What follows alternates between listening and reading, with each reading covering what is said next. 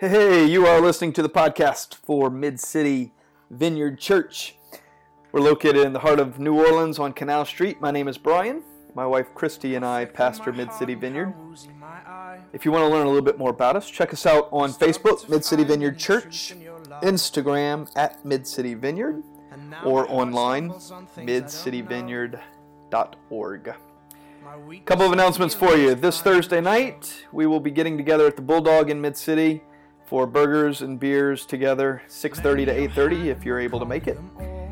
And then also, Easter is coming up, April 16th. And so for Easter, we will not be worshiping on Saturday night, our normal time, but we will be worshiping on Easter morning, Sunday morning at 9:30 on the bayou. We'll be out by underneath the oak tree, across the street from the post office. We continue our series today, To Change the World, Lessons in Presence. We're going to be talking about the presence of God in the story of Christ, and how when we speak of and talk about the story of Christ, and we talk about and speak of the good news that Christ is actually very present with us. Once again, this podcast did not record live, so when you get to that part of the podcast, you'll notice that I am going to be sitting in my study, reteaching it. So it'll sound a little bit different. But thanks for checking it out.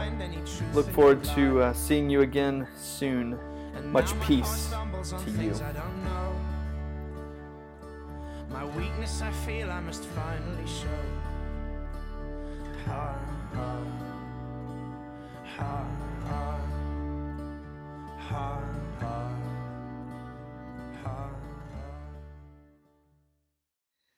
My daughter Zoe and I have this thing that we do.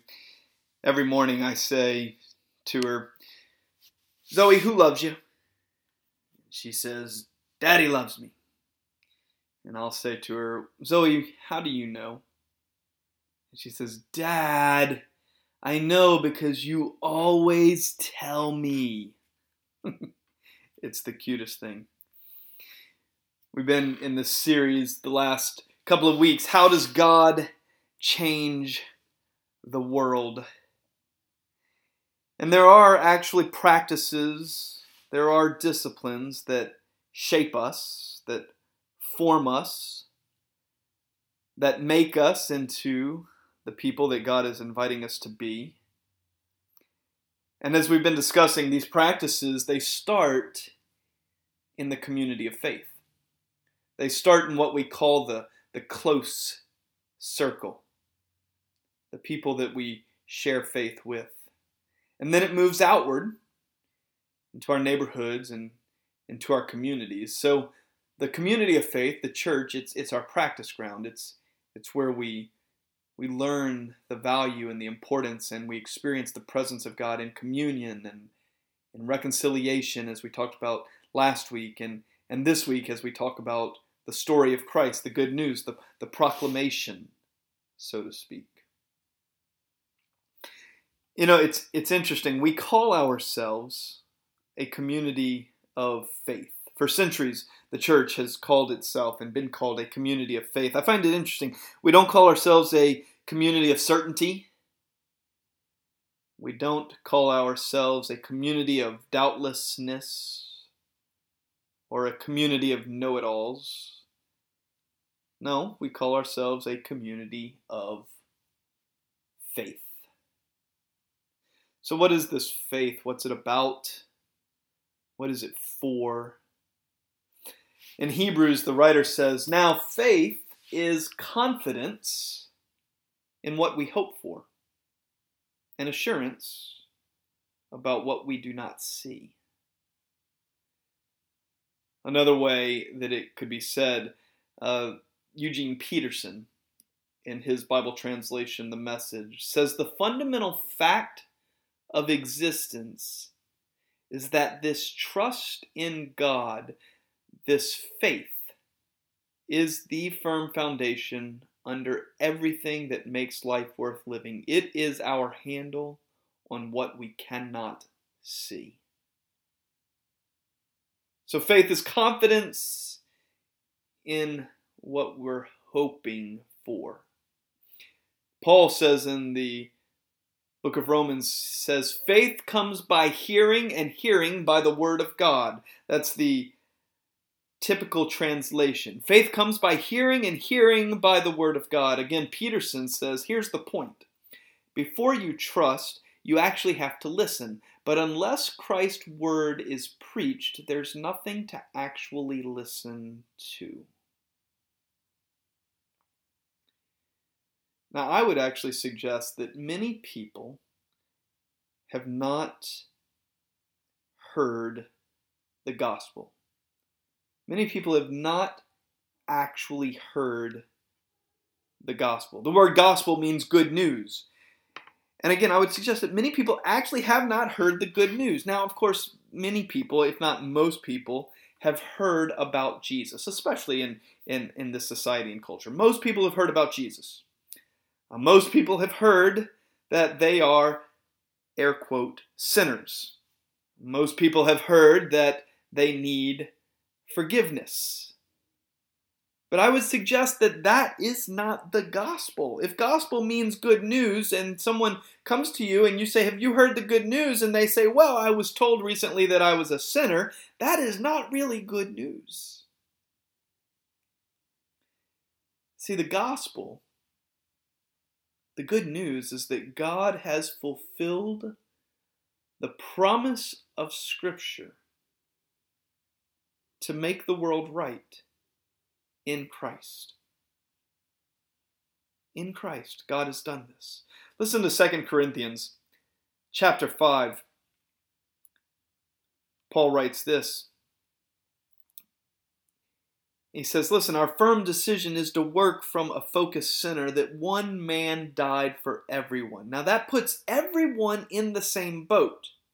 He included everyone in his death so that everyone could also be included in his life. It's a resurrection life, and it's far better than people ever lived on their own. So because of this decision, listen, we don't evaluate people by what they have or how they look. Instead, we have looked at the Messiah that way once, and we got it all wrong, as you know, so we certainly don't look at him that way anymore now. We look inside, and what we see is that anyone who is united with Christ gets a fresh start. It is a new creation. It's brand new. The old life is gone, and the new life has come. Now look at it. All of this comes from God, who settled the relationship between us and him. And then God called us to settle our relationships with each other. God put the world right with himself through Christ, giving the world a fresh start by offering forgiveness of sins. God has given us the task of telling everyone what it is that he's up to. We're Christ's representatives. And God uses us to persuade men and women and children to drop their differences and enter into God's work of making things right between them. We're speaking for Christ himself now. Become friends with God. He is already friends with you. And so through his death, through his resurrection, I'm out of the scripture now. Through his death and his resurrection and ascension, Christ has defeated the effects of sin, which, friends, includes death. So the gospel, the good news, here it is that God has come in Christ Jesus. Christ Jesus has been made Lord, and the whole world is being made new. The kingdom of God is here. God has begun making things right. Now listen, the culture that we live in does not recognize Jesus Christ as Lord. And so every single day, when you wake up and when you walk out of your door, you are being asked to place your trust in something other than Christ. You're asked to place your trust in your career. You're asked to get your identity from your career. You're asked to place your trust in your social economic status or in your physical body. We are asked to place our trust in the things that we own, or how successful we are, or how successful our children are. And as long as we are finding ourselves, as long as we are putting our trust in these things, we cannot be shaped into the likeness of Christ. It is only by hearing the truth of God over and over and over again that our imaginations can really be formed and shaped so as to live in this daily reality. The reality is that God is making all things new. And you say, well, I look around and it doesn't look like God is making all things new. Hence the word faith. Because the truth is that when Christ died on the cross, when he came back from the dead, when he ascended into heaven, he inaugurated the kingdom, the new reality, the way the world looks when God is in charge. That's what Christ Jesus showed us, and that's what Christ Jesus invited us into. There are, so to speak, two dimensions or two realities. There is the reality that you see, but then there is the much more beautiful reality that Christ has invited us to live into. So the question is, are you hopeless? Are you caught in a world gone wrong? Are you addicted? Are you stuck? Are you powerless? Are you being destroyed? Jesus Christ has come, and Christ has defeated those powers of darkness that are desiring to hold us down. And I want to tell you right now that regardless of how it looks, Christ Jesus is at work in your life. Christ Jesus is at work in your circumstances. The Holy Spirit is moving and ebbing and flowing and breathing her sweet breath upon you and your circumstances. But I can't see it. I don't feel it. That's what we say. I know that's what I say too. Often. But I'm here to tell you the good news is that Christ is at work. This is not the end. In your struggle with addiction, God is at work right now. In your struggle in that relationship, God is at work right now. In your search for a job right now, God is at work. How do you know? Because God told us. Jesus told us. Just like I tell Zoe Moon every morning and every afternoon and every night, I love you. There are moments when she does not necessarily feel or think that I love her. Perhaps we're in the middle of an argument. Perhaps she's in the middle of being disobedient and she's being disciplined. But she knows that she knows that she knows that she knows that the reality of the situation is that Dad loves her. The reality of the life that you live is that God is present. This is not the end. And so, in this place, we proclaim Christ as Lord. We proclaim that this world is being made right. Our lives are being made right. We stand in good standing with God. So the question is, will we follow him? Will we trust him? Will we submit to God? Will we confess our sin? Will we believe and walk in faith and hope? Will we let Jesus be Lord? And in the proclaiming of this good news that Jesus is Lord, that Jesus is the one who is making all things right, this is a very sacred space where God is present. Even now, as you sit and listen, as you jog and listen, as you drive in your car and listen, know that the Spirit of God is present. This is a sacred space.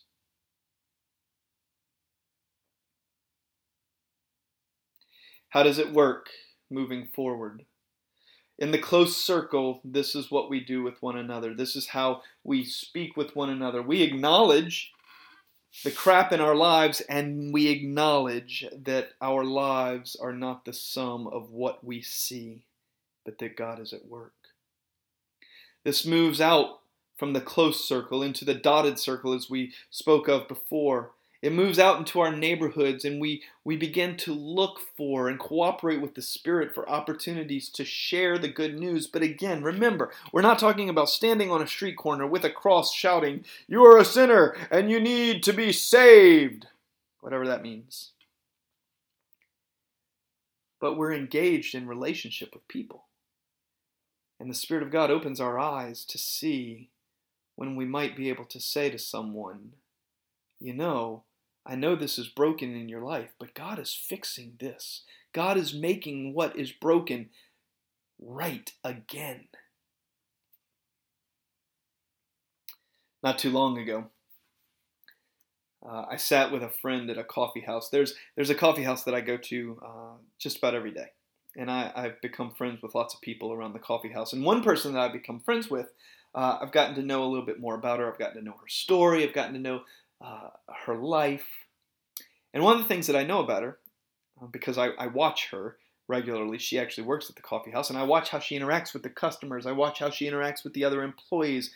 I watch how she, I listen when she talks to me about the finances and how much she enjoys doing the books and all these different things. And I know that this girl has a heart to go back to school. And also that she doesn't have the money to go back to school. And there were some obstacles standing in the way for various reasons, which we won't get into. But I had this idea that I think was straight from the Spirit of God. I called the board of directors here at Mid-City Vineyard, and I said, listen, I think that Mid-City Vineyard should send this girl back to school, her first semester back to school, so that she can get some classes under her belt, and then she can apply to financial aid and do some different things. And the board of directors signed off on it. They said, absolutely, this is what our church is for. So I went to the coffee house, and I said to this girl, hey, can we sit down at the table? I want to talk to you for a minute.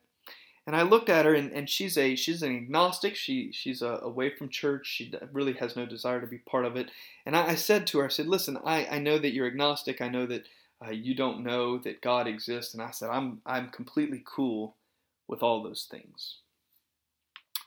But I do want to say to you that this God that you don't know about, this God that you're not sure exists, which again is okay, I believe that this God has given you some amazing gifts. I watch you with the employees, and you have amazing gifts of hospitality. I said, I watch you as you interact with I watch you as you interact with the customers. You have the gift of hospitality. I watch you as you interact with the other employees. I think that you've been given incredible management skills and the ability to empathize and to relate with your employees. I listen to how you speak about the books and so kind of the administrative gifts that God has given to you. And I said, our church sees what God is doing in your life.